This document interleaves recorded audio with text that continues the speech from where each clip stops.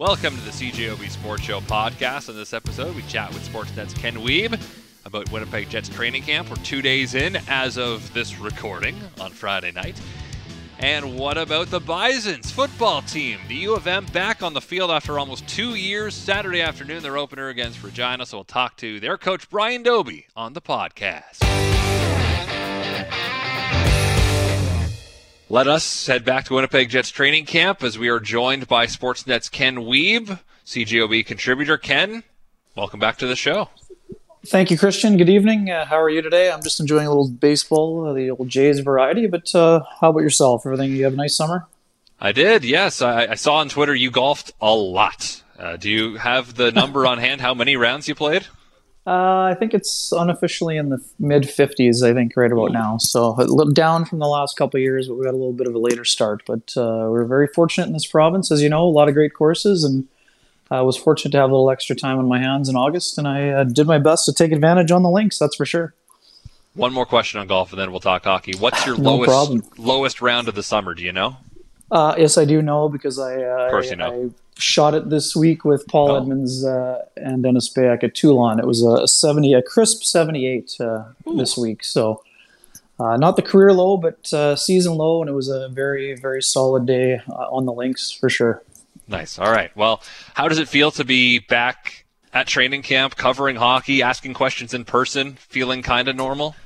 Yeah, you know what, Christian, it's been a great week here. I really enjoyed being at the rink the last couple of days, and had to get bundled up. Certainly a little bit different being back in the cold arenas, but it's been awesome to be at ice level, as you know, and folks know. Last year, in January at training camp, we were looking through the plexiglass upstairs, and at some points you had to rely on a monitor. So that was a first world problem, but certainly nice to be back in the rink. And as you've seen and listened to, even just from the first interview with Cole Perfetti, I mean, it's a lot easier to have context, and it's a lot easier for the players to know and the coaches to know where you're coming from when your questions are being asked in person, rather than over a computer screen where there are various levels of engagement, if you will. So it's been an interesting first couple of days here. Some funny moments, some serious moments, and a little bit in between, I guess, if you will, from the podium. That's for sure. How about on the ice? What have been your main takeaways from the first 2 days of camp? Well, what I can tell you right now, Nikolai Ehlers is absolutely flying. We saw it during the Olympic qualifier as he helped lead Denmark to its first Olympic men's hockey berth in the pre-qualifying tournament. He's been absolutely flying, and that chemistry with Pierre-Luc Dubois has been quite evident so far. I would say you can certainly notice Brendan Dillon, and all the folks that you would have talked to the last couple of days. Brendan Dillon introduced himself to some of his new teammates, if you will, with his physical edge. And Dillon joking today that he got asked to tone it down a little bit after those hits on Mark Scheifele and Christian Vesalainen. And it was more about the hit that he didn't make, where he had Kyle Connor lined up. And the debate is still out on whether Dillon let up or if Kyle Connor actually noticed him at the last second and got out of the way. So I think Brendan Dillon has been noticeable. Some of the deep pairings, Nate Schmidt working well with Josh Morrissey. And yeah, I mean, obviously that's what sort of stood out. David Gustafson today was one player that he didn't end up on the score sheet, but I thought he was very noticeable today. But he's been sort of in a fifth or sixth line role, if you will, kind of out of the gate. And again, it's important. It's only a couple of days, and those guys will get their chances in the preseason to make their impact. But not too many big surprises. But a lot of players who are supposed to be looking good have been looking good so far. But again, it's important to remember, let's see how it goes when the games get going, and this is more of a time to shake off the rust. But Ehlers and Dubois have been very noticeable in the first two scrimmages, that's for sure. Well, they've been skating with Andrew Kopp, and we wondered what the line configurations might end up being. And just because, as you mentioned, they are what they are on day 2 of training camp doesn't mean we're going to see that in Anaheim in a few weeks. But the look there, and then Paul Stastny on the wing of the third line with Lowry and Vesalainen, are these combinations we could actually see in the regular season? Oh, for sure. I mean, of course, Paul Maurice is always quick to say, hey, don't read too much into things. And that's very true. But you do get a glimpse of how coaches are looking. Yes, he said it had more to do with the power play potentially. But let's not forget, Andrew Kopp played very well in his limited time with Nikolai Ehlers last year.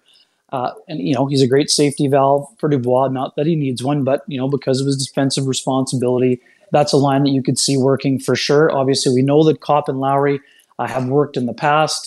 Say what you want about the underlying numbers last year. They weren't as good as some of the previous years. But those two are a combo you can go to.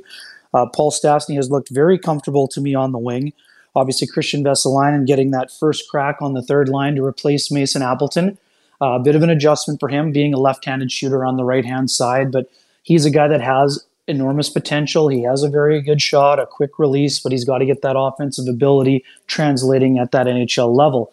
When it comes to the top line, I know a lot of folks don't like it necessarily, but I would also counter only quickly by saying, let's see how it is with an improved defense core. No, there's no Dustin Byfuglien back there. No, this group is not as dynamic as the 2017-18 group, but their ability to exit the zone a little bit more efficiently and cleanly, I think, might pay some dividends there. I mean, Mark Scheifele obviously touched on that today in his comments when he was asked from Murat Atesh from The Athletic about that very thing. So it'll be interesting to see how things shake down. I guess the other thing that also has caught my eye is that the fourth line center role is a battle that we are anticipating, and so far Riley Nash has had 2 days in that slot. So we know we can play the right side, but he's at center so far, and that's left Evgeny Svechnikov on the right wing on that fourth line. And I really liked him in the pro mini camp. This is a guy that can really shoot the puck.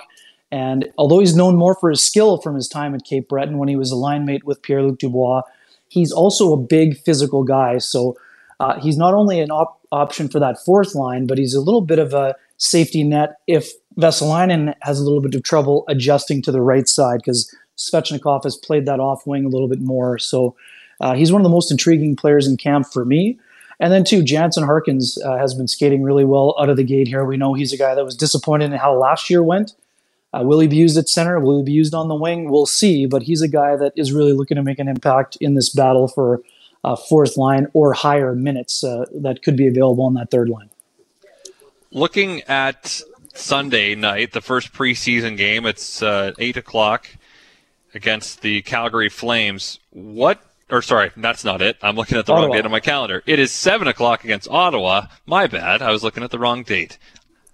Let's try that again. You can't wait for the regular season, Christian. We want to power through these preseason games. Well, totally they're important. They're important, though. So, what do we know yet? What to expect from Sunday's game in terms of who's going to be out there? No, not really. I mean, I guess Connor Hellebuyck, Paul Maurice mentioning that Hellebuyck will probably get 3 of the games. I mean, do you get him going right out of the gate? I would imagine that Hellebuyck more likely would play Wednesday's game against the Oilers, I want to say. But again, I don't know that. I'm just guessing now. I would guess he'd like to get more games going as they get closer to the end of the preseason. But, I mean, I don't know that they'll have a veteran. I think they'll be very young for those 2 road games in Edmonton and Vancouver next weekend. So, I mean, maybe Hellebuyck does go in game 1 and sort of tries to get his feet under him. Obviously, that was one of the other surprises, learning that Hellebuyck had COVID. I mean, that was something that I don't think anyone was aware of until he announced it at the podium the other day. And when he obviously, spoke about his, wish that he had the choice about when he was going to get vaccinated. So Hellebuyck obviously saying he's back to full health. That's allowing many Jets fans and probably a management team and coaching staff to breathe a big sigh of relief because that would be a rather ominous cloud hanging over the Jets going into the year. But he's feeling good and he's ready to go. And as usual, he has volunteered to play all 82 games while quickly understanding and admitting that that is not a realistic number. I think you'll see him as a workhorse again in that 60 to 62 range. But the other thing to consider, too, I mean, we talked about the Olympics with Mark Scheifele today. Connor Hellebuyck is a real strong candidate to be the starter for Team USA.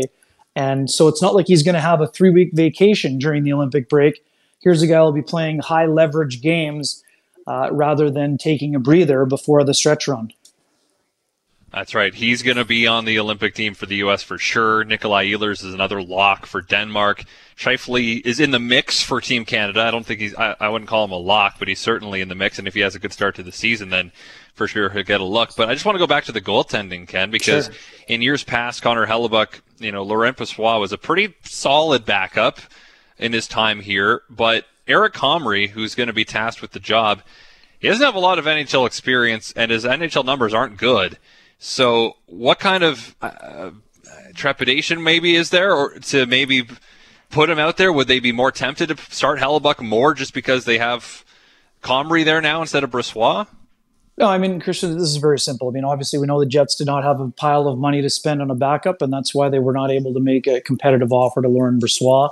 Brossoit probably also looking to play a few more games, and going to a situation with Robin Lehner, he'll probably have that opportunity, even though Lehner is obviously the clear-cut number one in Vegas. So Comrie here, yes, a lot of people see loyalty, and sure, there is a loyalty element because of how long Eric Comrie has been around the organization, what he was able to do at the Manitoba Moose, but this is very simple. The Jets know that they need their backup to play 22 games.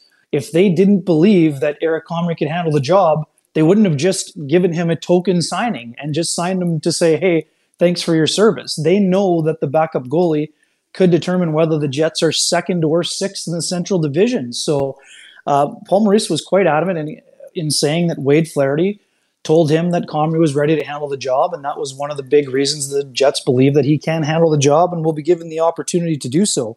I mean, how long is the leash for Eric Comrie? That we don't know, but we know that he has put in his time, and this is the first time he's really come to camp in a position to be the front runner for the backup job. And knowing how hard Eric Comrie works, he's had success at every level he's played at, except for the NHL level, and so far the small sample size has not been kind to him, as you've mentioned.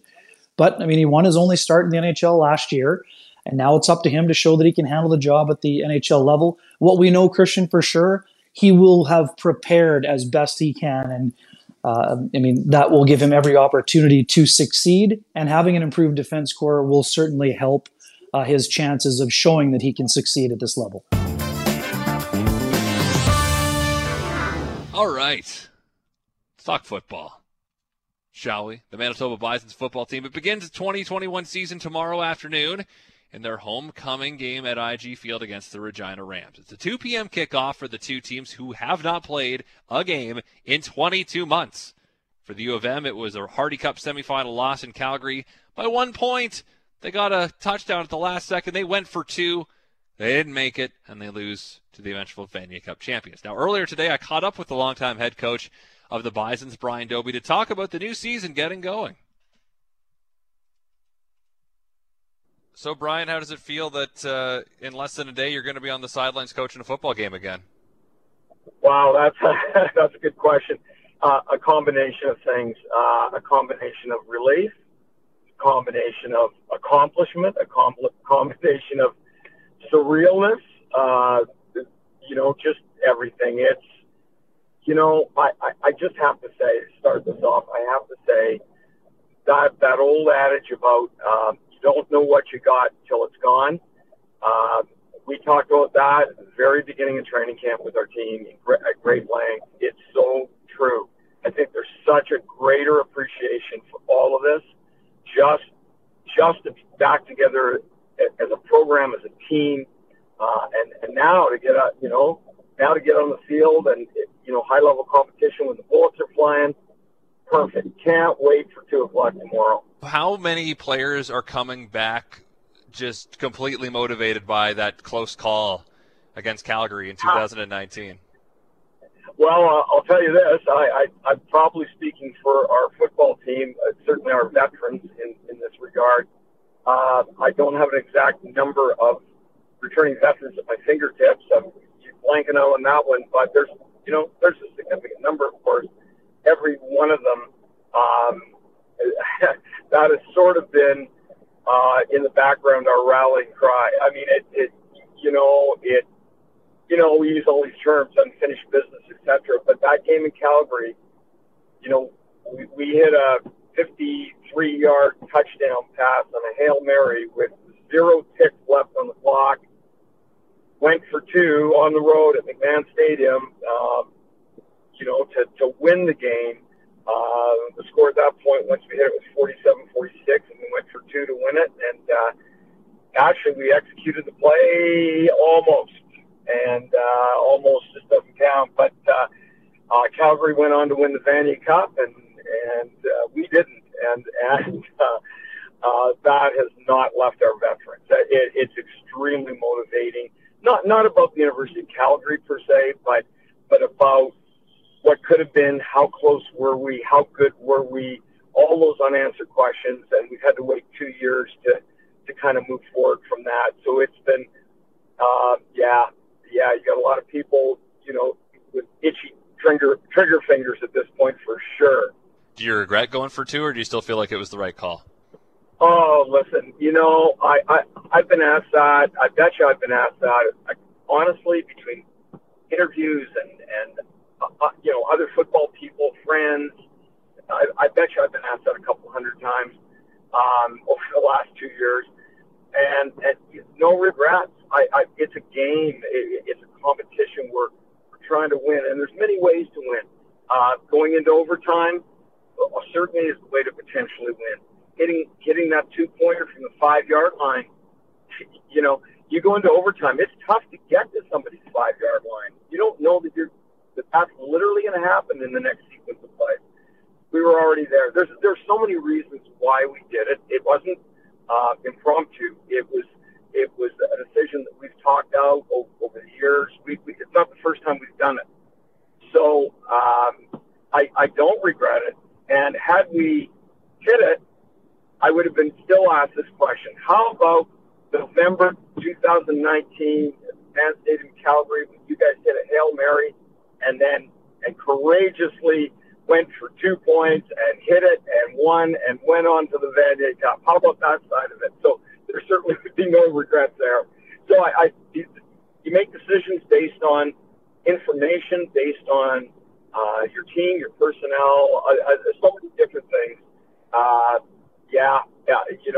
Good, bad, or indifferent. That was a decision we made, and that's sport. You look at those decisions when they work out. Everybody's a hero. When they don't, it's unfortunate. So, but it has certainly been a motivator over the last 2 years to get back on the field this Saturday. Not that you need my approval, but I fully supported the decision. I support decisions of teams going for 2 in situations where they're down 1 at the end of games. Just go win the game. Just it's right there. You're a couple yards away. Go win the game. But, thanks. I got to tell you, I appreciate that. I sincerely do. And I got to tell you, I got a whole bunch of messages from various members of the Winnipeg Blue Bomber coaching staff on it. Whether it was guys personally talking to me in the hall from their staff, some of them shooting me texts, all of them saying the same thing. Would have done the same thing, coach. Would have done the same thing. So, but whether they meant it or not, or being supportive, it's nice to hear that. So everybody doesn't agree with it, and again, that's sport. So yeah. What are you expecting the game to look like tomorrow? Because these players haven't played a game in almost 2 years. Do you expect it to be a little bit sloppy on both sides, or what are you thinking here? We had a dry run in Saskatoon last weekend. It was kind of a partial game in a way. Like we agreed we'd play sort of Group 1 against Group 1 against University of Saskatchewan in the first half, and everybody would play the game. There were about 150 players that got into that game from both sides. That's crazy, right? So at least we had a dry run. We had our uniforms on. We got to go out in the field. We got to compete. Very limited reps because there were so many players. But this is now different. This is not the same thing. And, honestly, it's very uncertain. You don't know what to expect for sure. We've had a long training camp, as has the University of Regina, the longest training camp we've ever had because the rules allowed it because of COVID. Everybody being off for so long, they allowed extended training camps. So, there's been a lot of preparation. I think the game itself, I think is interesting in that, I think both teams, when you look at their returning players for the most part, both teams have lost a lot of veteran players on the offensive side of the ball. Both teams have a lot of returning veterans back on the defensive side of the ball. So it'll be offenses which generally get off to a slow start in the sport of football compared to defenses, you've got a lot more first-year players, a lot more new players. For example, we don't have one player in our program on the offensive line. I think we have something like 16 offensive linemen. We don't have one offensive lineman left in our program after 2 years. They've all graduated or left football. All the older vets. A lot of guys graduated over the last 2 years. So we don't have one guy left that's ever taken one snap in a U Sports regular season game. Not one player on the offensive line. I mean, that's I think that scares any coaching staff. So that's our great uncertainty. On the other hand, we've got a fifth-year quarterback in Des Catelli, who is arguably, not even arguably, he's the hardest worker in our football program. He's accomplished. He works his butt off. He's such a smart guy. Outstanding quarterback. We've got a great group of receivers and running backs. So we have weapons. We just have to be able to use those weapons. So my fingers and toes are all crossed that our very young and new offensive line can put this thing together. Do you have two different recruiting classes all coming in at the same time then? Oh, yeah, we do. That's been another craziness. It's, this pandemic, I mean, everybody knows that I'm a much older coach. I'm 70 is creeping up super fast. It's right around the corner. But the reason I'm saying that is because I've coached for 47 years. I've never seen experienced anything like this. It's exciting. It's challenging. It's adventurous. It really is for the athletes and the coaches. We've got two cohort recruiting classes that have never played, but probably 50% of our team is made up of those athletes, young guys out of high school over the last couple of years, and then you intertwine that with, a sprinkling of vets here and a sprinkling of vets over there, and hoping you can fast track it all. So there's challenges in that for sure. There's a big learning curve. But, in all fairness, everybody across the country is in a very similar situation. I don't think anybody retained all their players over the period of being off 2 years. Don't forget the student athletes. They're still going to school. They're still moving forward, and they're still graduating over the last 2 years. So, that's the deal. It makes it pretty interesting. Thanks for your time as always, Brian. Appreciate this, and best of luck tomorrow and with the season. You bet. Thanks a lot, Christian. Really appreciate the call. That's the head coach of the University of Manitoba football team, Brian Dobie. 2 p.m. tomorrow. They host Regina at IG Field. Well, thank you very much for listening to the CJOB Sports Show podcast. If you like what you heard, guess what?